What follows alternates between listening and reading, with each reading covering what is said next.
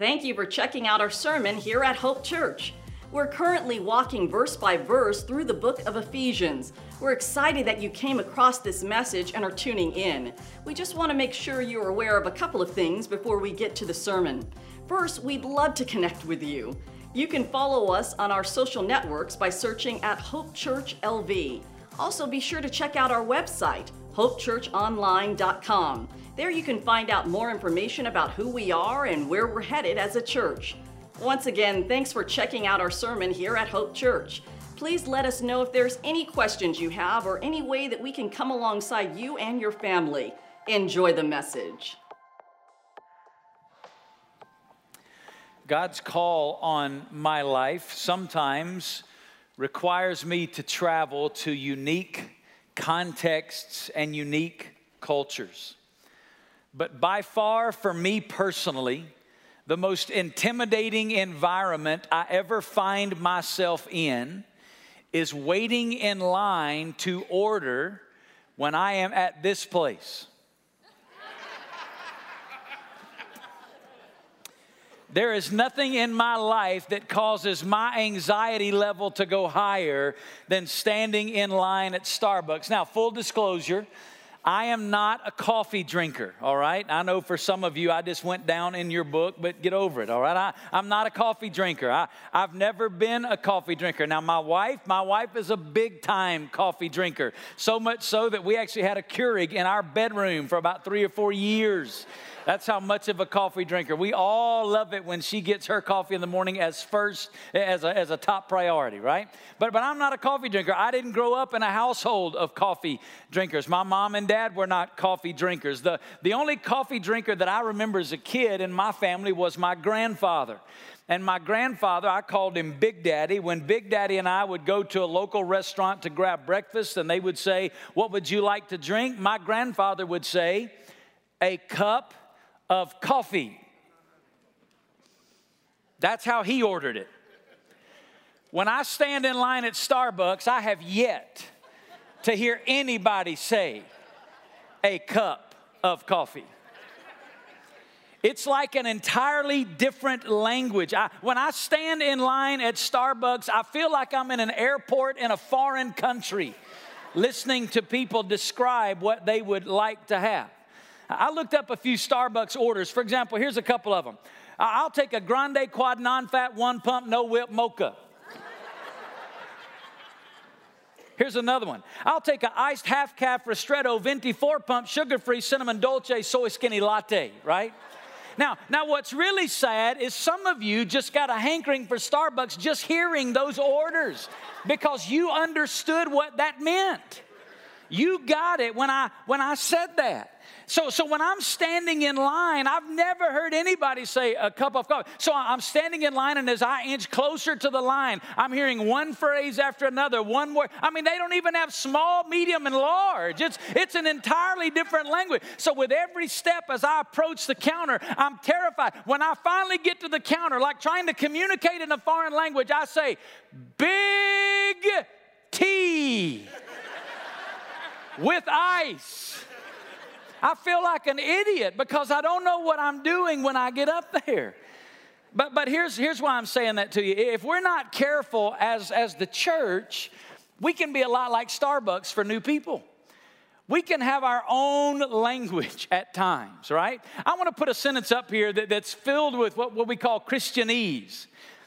Look what it says. "I covet your popcorn prayers concerning a divine appointment I have with a member of the frozen chosen, about which I have put out a fleece." Now, if you can translate that, you spend way too much time around church people, right?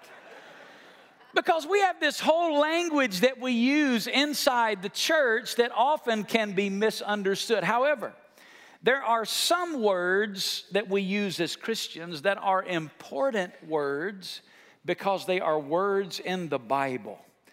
And we should never be ashamed to use Bible words. But even some of these Bible words need some explanation. And as we continue our study together through Paul's letter to the Ephesian church, we begin today in Ephesians chapter 2. If you have your Bible, I want you to open it to Ephesians chapter 2. And in Ephesians chapter 2, Paul introduces us to one of the most important words in the Bible. As a matter of fact, in the opening few verses of Ephesians chapter 2, Paul is going to use this word 2 different times in this phrase. Look at it on the screen. For by grace you have been, what's that word? Come on, that's a good word, amen. For by grace, let's say that out loud together. For by grace you have been saved. When we as Christians hear the word saved, we are excited about that word. But it's one of those words that a lot of people really don't understand.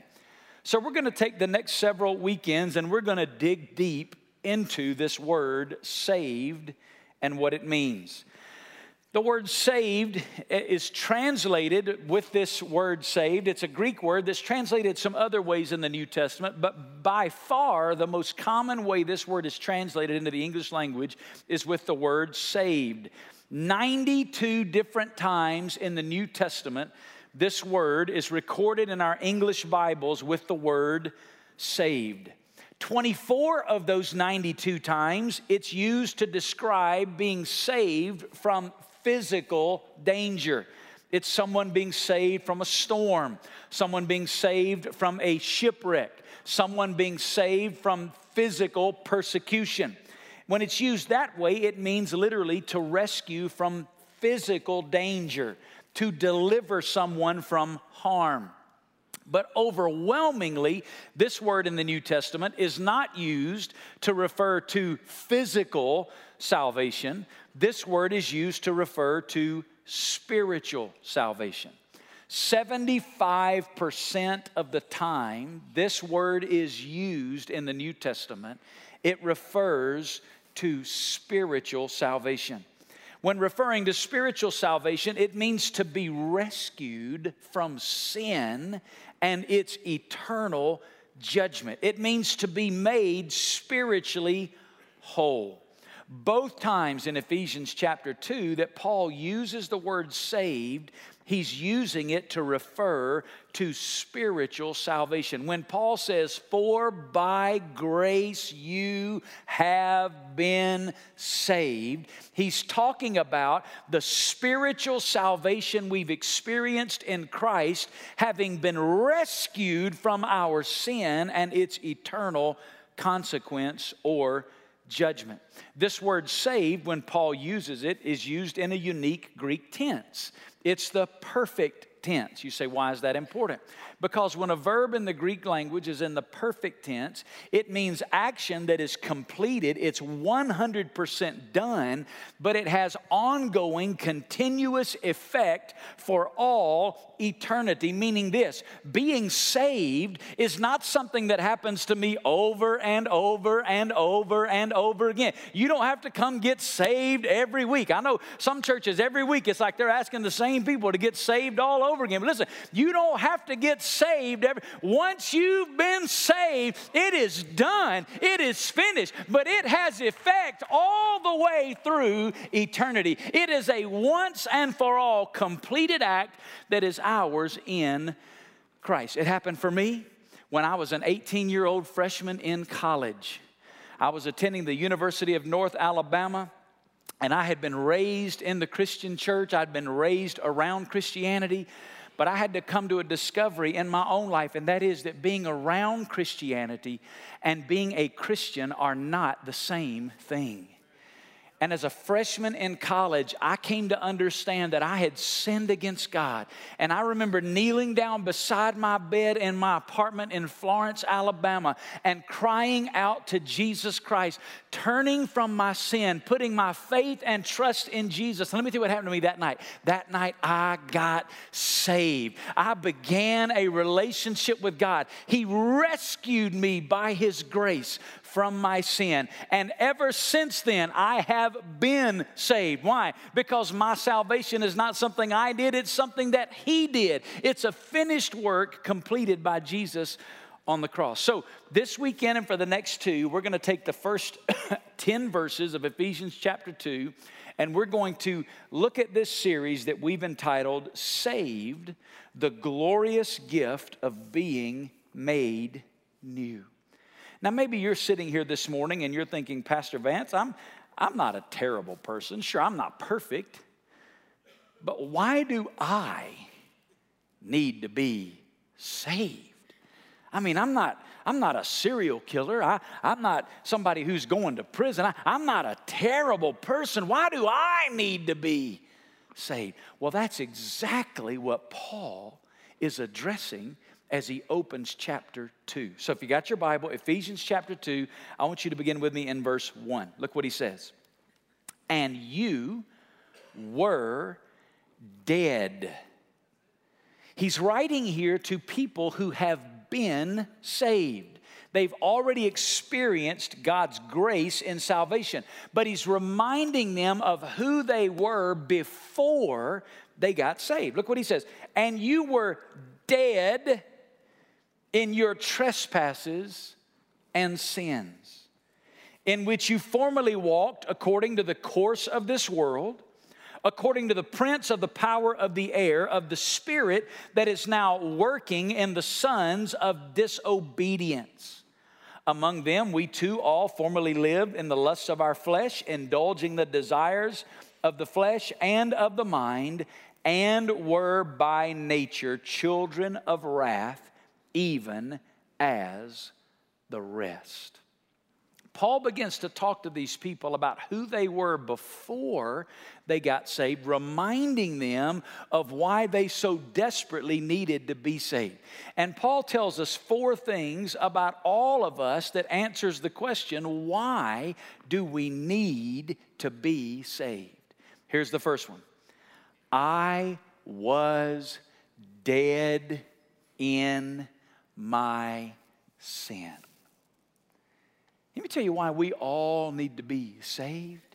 Is because we either were or we are dead in our sin. Paul opens this passage of Scripture by writing to these people and saying to them, hey, remember, you were dead. The word dead means what you think it means. It means without life. I know what you may be thinking. Wait a minute, Pastor, what do you mean I'm dead? I'm not dead. I woke up this morning. I'm sitting here listening to you. I may be getting sleepy, but I'm certainly not dead. I'm alive. What do you mean I'm dead? How can Paul say you are dead? Well, what Paul is referring to here is not our being dead physically. Paul is referring to our being dead spiritually. What Paul is reminding us here is the biblical truth that all of us come into this world dead spiritually. We come into this world alienated from God. Have you ever heard anybody say, well, I've just always been a Christian? I want you to listen to me carefully because, listen, I've heard people in our own church say this. I said, when did you become a Christian? Well, I've just always been a Christian. Listen.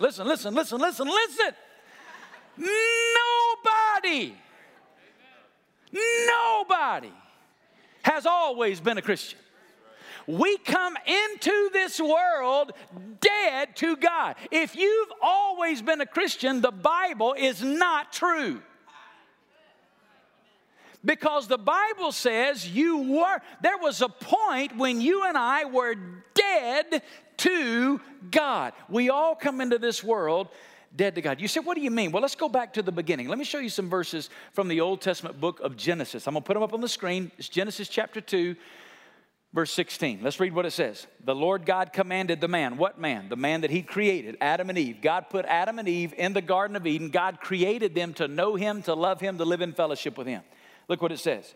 The Lord God commanded the man, saying, from any tree of the garden you may eat freely, but from the tree of the knowledge of good and evil you shall not eat. From the day you eat from it, you will surely, what? Say it out loud. There's the deal, right? God said, Adam and Eve, I've made you to enjoy fellowship with myself. I've made you to enjoy a relationship with me. Out of the overflow of your relationship with me, you're going to enjoy fellowship with each other. You're going to enjoy everything else that I've created. Life was designed to revolve around a love relationship with God. But a love relationship requires freedom, right? if there's no freedom in the relationship, it's not a love relationship, it's a robotic relationship. So he gave them freedom. And he said, I give you the freedom to choose. It was a tree called the tree of the knowledge of good and evil. He said, don't eat of that tree. There's only one rule. Don't eat of that tree. Everything else you have dominion over in the world. One tree, don't eat of that tree. Because in the day you eat of that tree, let me tell you what's going to happen. You're going to what? What did he say? The day they eat of it, they're going to die. Well, let's read on. Look at Genesis chapter 3, verse 6. The Bible says, when the woman saw that the tree was good for food and that it was a delight to the eyes and that it was desirable to make one wise, she took from its fruit and what'd she do? She ate it. She did what God said don't do. Then look what happened next. She gave to her husband, say the next two words out loud, with her, right?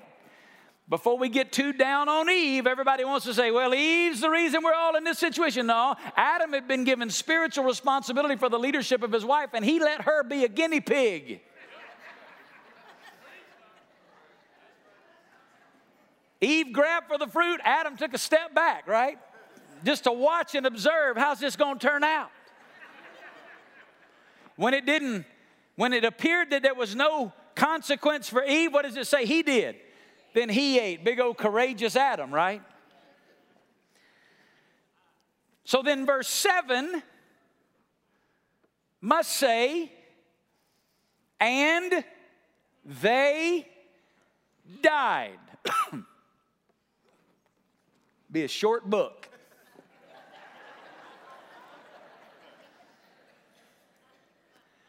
And we wouldn't be reading it. I'll let you figure that out on your own. Somebody at lunch is going to go, oh, now I get. What's verse 7 say? Then they died. Is that what it says? Then the eyes of both of them were opened.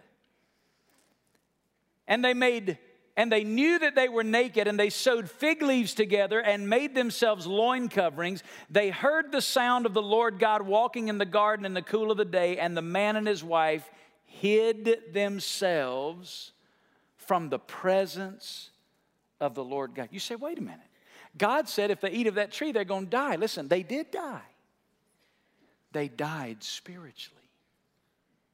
You see what happened? The way this is written, the implication is that every day in what the Bible calls the cool of the day, God would come to meet with Adam and Eve. And every day, I don't know how long Adam and Eve had been in the garden before this day. I don't know. Well, nobody knows. I don't know if it was 8 seconds, 8 days, 80 years. None of us have any idea. But the implication is, from the text, that every day that they were in the garden, God came in the cool of the day, manifested his presence among Adam and Eve, and they enjoyed fellowship with God. And yet they ate of that fruit, and on this day, instead of anticipating the presence of God, they hide themselves from the presence of God. You see, Adam and Eve did die. They died spiritually. On that day, Adam and Eve lost the ability to have a relationship with God. Their sin caused that part of them that had been alive to God to die to God. You say, well, that's a great story. But it happened a really long time ago. What does that have to do with me today? Paul, in the book of Romans, draws the link for us. Romans chapter 5, look at this verse. Paul says, therefore, just as through one man sin entered into the world. Who's the one man? Adam. Through Adam, sin entered the world, and what does it say? Death through sin. What kind of death? Well, first of all, spiritual death. Ultimately, it would be physical and eternal, but first, spiritual death. Death came into the world through sin. So, death spread to what? all men. It means literally every person. Here's what that means. Every person since Adam and Eve that have been born on planet Earth. Let me do the math for you. That's everybody. Everybody since Adam and Eve who've been born on planet Earth have been born dead to God and alive to sin. We don't come into this world a blank slate. We come into this world dead to God with a bent towards doing that which is opposite of what God would have us to do. You say, I don't know if I believe that or not. Well, Paul gives us the evidence here. Here's the evidence: because all sinned. That's the second thing I want you to see here. Paul not only in Ephesians says you were dead in your sins. Look what he says next. He says, I was disobedient in my walk. You see, Paul says here, I was dead in my trespasses and sin. He says the evidence of my spiritual death is that when I looked at my life, trespasses and sins, they're both words that are plural, meaning it's not just one or two, it's many. When I look at my life is filled with sin against God. Here's Paul's argument. I am not spiritually dead because I sin. I sin because I am spiritually dead. Did you hear that? Let me prove it to you. You ever wondered why you don't have to teach children to be bad? Right? You don't bring your kids home and teach them how to be bad. When they come home from the hospital, that came with them, right? You bring this little sweet baby home, and before you know it, you're having to correct that baby, right? Well, why is it that we don't have to teach? Why do we have to teach kids to be good, but you don't have to teach them to be bad? Because being bad just comes according to their what? To their nature, right?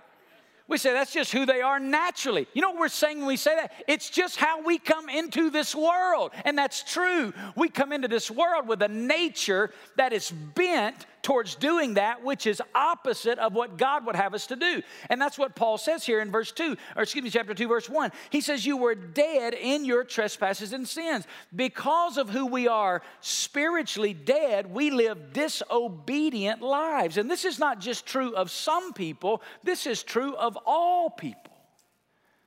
Every one of us. Listen to the way Paul says it in Romans chapter 3. Paul says, for all have sinned and fall short of the glory of God. I've never met anybody. There may be somebody, but I've never met anybody who would not say that's true. I've never met anybody who would say, nope, I'm perfect. Now, maybe you know that person. I don't know that person. Now, there's some people that think they're better than others. There's some people that think they might be really close. But I've never met anybody say, I am 100% perfect. I've never, not one time, not even on an off day, I've never done anything wrong. You see, we've all sinned against God. We need to be saved because we're dead. And because we're dead, we're disobedient. We live life. We have a nature that is bent towards doing that which is opposite of what God would have us to do. Listen to the way John MacArthur writes about it. He says that all men apart from God are sinful does not mean that every person is equally corrupt or wicked. 20 corpses on a battlefield might be in different stages of decay, but they are uniformly dead.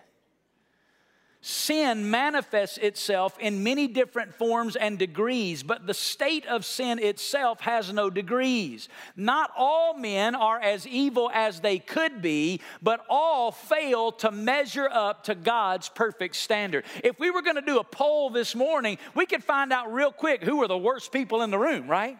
I mean, it wouldn't take us too long to start putting people in groups. Oh, these people, man, these people are really, they're bad, but boy, these people over here, now, these are some really bad people, right? I mean, we could pair up this morning and figure that out in group. But here's at the end of the day what we realize. We've all fallen short of God's standard. It doesn't matter if you're over here on the spectrum or over here on the spectrum. We've all missed the righteous, holy, perfect standard of God. We've all stepped across His boundaries. We've all fallen short of His standard.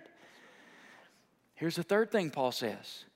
Not only was I dead and disobedient, Paul says I was dominated by the world, the devil, and my flesh. That's what he talks about here in verse number 3, verses 2 and 3, he says, we formerly walked according to the course of this world, according to the prince of the power of the air. Then he says, we all too lived in the lusts of our flesh. The world is this spiritual system made up of values, beliefs, and morals that are opposed to God's word and God's will. The devil is our spiritual adversary, this prince of the power of the air who seeks to steal, to kill, and destroy. Our flesh is our fallen, sinful nature that embraces both our fleshly desires and our wicked thoughts. And here's what Paul says. Before Christ, because I was dead to God and living a life of disobedience to God, I was totally dominated by the world, the flesh, and the devil. I was defeated. And Paul talks about this like it was the pattern of our lives. He says we walked and we lived this way.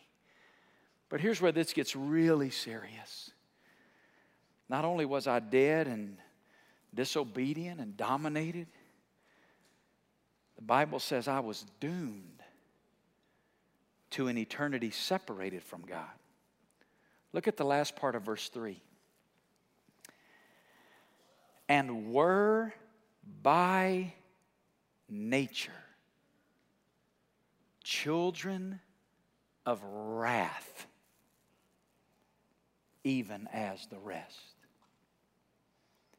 Because of my nature, Paul says I was. It's a state of being verb, meaning it describes who I was continuously. Before salvation, I sat continuously under the awaiting of the judgment of God. The wrath is the word the Bible uses here. And listen, I understand in 2018 talking about the wrath of God is not cool and it's not politically correct. But here's what we need to understand. God is holy. And because God is holy, He will not be in fellowship with sin. As a matter of fact, because God is holy, His nature demands that He pour out His wrath on sin wherever it be found. If God for one moment did not pour out His wrath on sin, He would cease to be holy. And if He ceased to be holy, He would cease to be God. John Stott writes about God's wrath this way.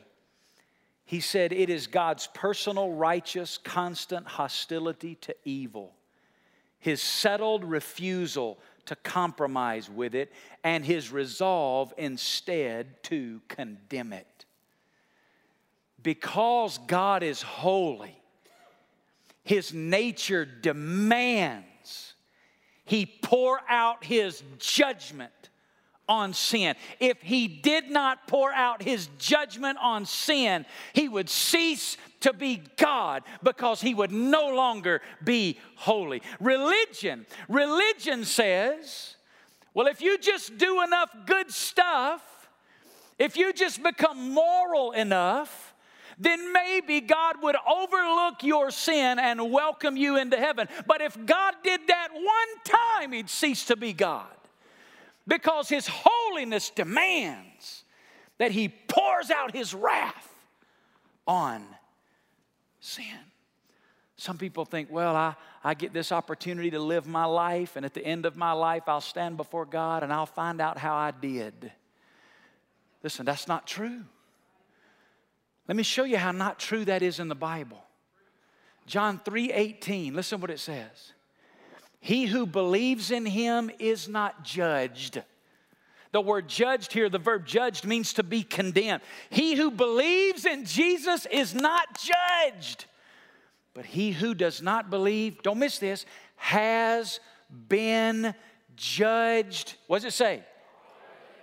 It's the same tense as the word saved in Ephesians chapter 2. It's a perfect tense, meaning it is 100% done, and there are ongoing eternal effects. Because of my sin, apart from Christ, I am already judged. Here's what that means. The gavel of God's justice has already come down in my life. I'm not awaiting some courtroom scene where I'm going to stand in front of him in the future. Because I'm dead, because I'm disobedient, because I'm dominated, the scripture says I am already doomed to an eternity separated from God. And the word saved that Paul uses in Ephesians chapter 2 is a word that doesn't describe an action you and I can do for ourselves. It's something someone else has to do for us. Here's what that means. The condition that we find ourselves in apart from Christ, there's nothing humanly we can do to change it.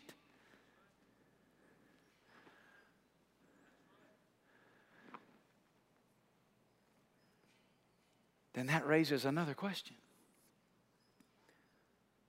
Who can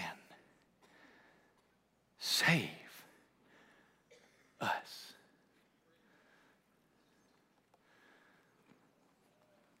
Let's read it again. Ephesians chapter 2. And you were dead in your trespasses and sins, in which you formerly walked according to the course of this world, according to the prince of the power of the air, of the spirit that is now working in the sons of disobedience. Among them we all too formerly lived in the lusts of our flesh, indulging the desires of our flesh and of the mind, and were by nature children of wrath, even as the rest. Oh, but the next two words change everything. I'm telling you, the next two words contain all the power of the gospel. Look what it says next. But God. Yes, I was dead. But God. Yes, I was disobedient. But God. Yes, I was dominated. But God. Yes, I was doomed. But God. Look what it says. But God, being rich in mercy. Yes, He's holy, but thank God He's merciful. Because of His great love. Yes, He's holy, but He's also loving, with which He loved us even when we were dead in our transgressions, made us what? Alive together with Christ. Then look what He says. By grace you have been saved.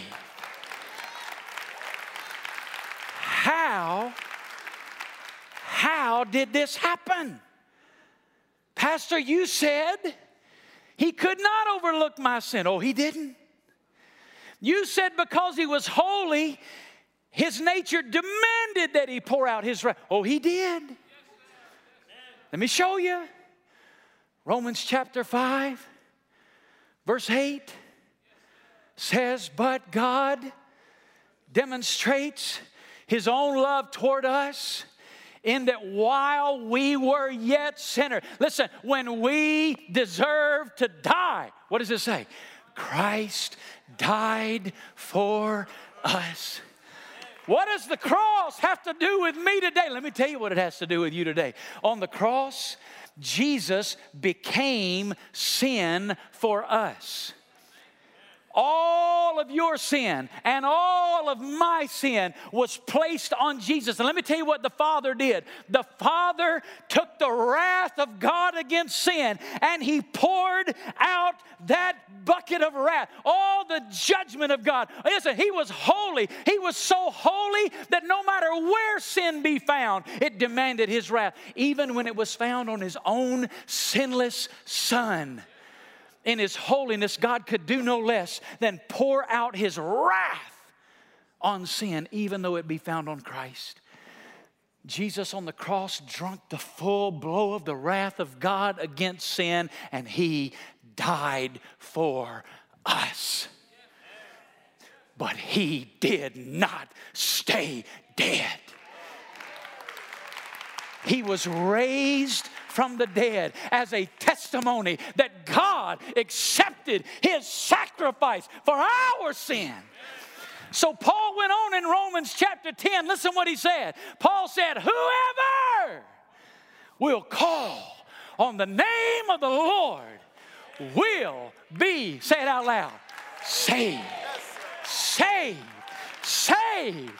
Saved. But God. But God. Listen, I was lost. But God, as an 18-year-old freshman in college, I was headed to an eternity separated from God. I'd earned it on my own. But God.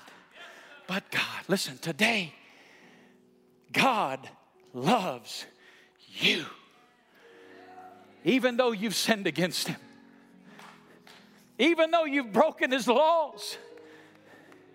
Even though you deserve to spend eternity separated from God. He loves you.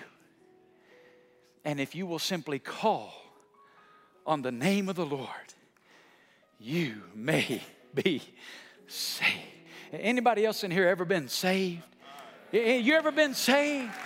Listen, there's testimony. There's testimony that you can be saved. Let's pray together. Father,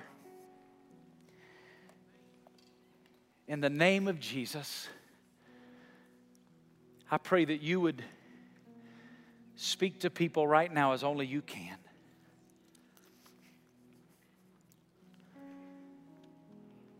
Holy Spirit, would you do a work of conviction?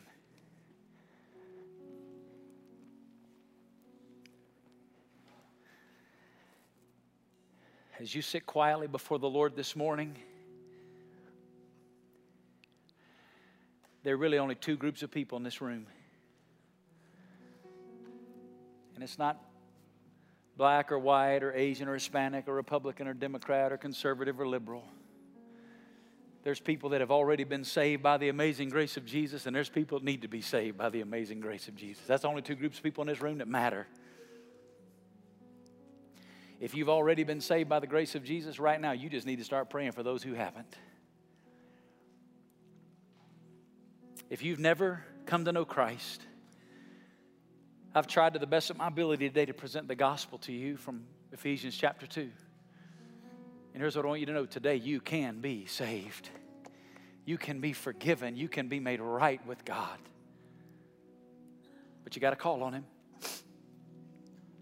Just a moment, we're going to stand our feet. Our worship team is going to lead us in a song.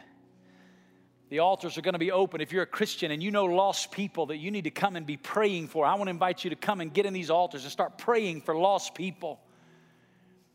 If you're a Christian and you want to pray with one of our pastors about something in your job, your health, your family, listen, we believe that we experience the power of God when we pray. We'd be honored to pray for you. You come. But if you're here today and you don't know for sure that you've ever been saved, when we stand to sing, I want you to slip out from where you're going to be standing. Come to one of these pastors, and here's all you need to say. I need Jesus. That's it. And we'll have somebody sit down and open a Bible and show you how you can put your faith in Jesus and be saved. You can be saved today. You can be saved today. You can leave here today. Listen, you hadn't always been a Christian. You need to be saved. You're religious. You're not okay. You need to be saved. If you're lost, maybe you just wandered in here today and you're deep in the lostness. Listen, that's okay. The same grace that can save a religious person can save you. Just come, say, I need Jesus. Listen, today's the day of salvation. God, we pray you'd move in your way today. Holy Spirit, I pray right now that you'd give boldness to those people that need to be saved, that they'd come, Lord, that they wouldn't be intimidated, but they'd come, they'd run to Christ.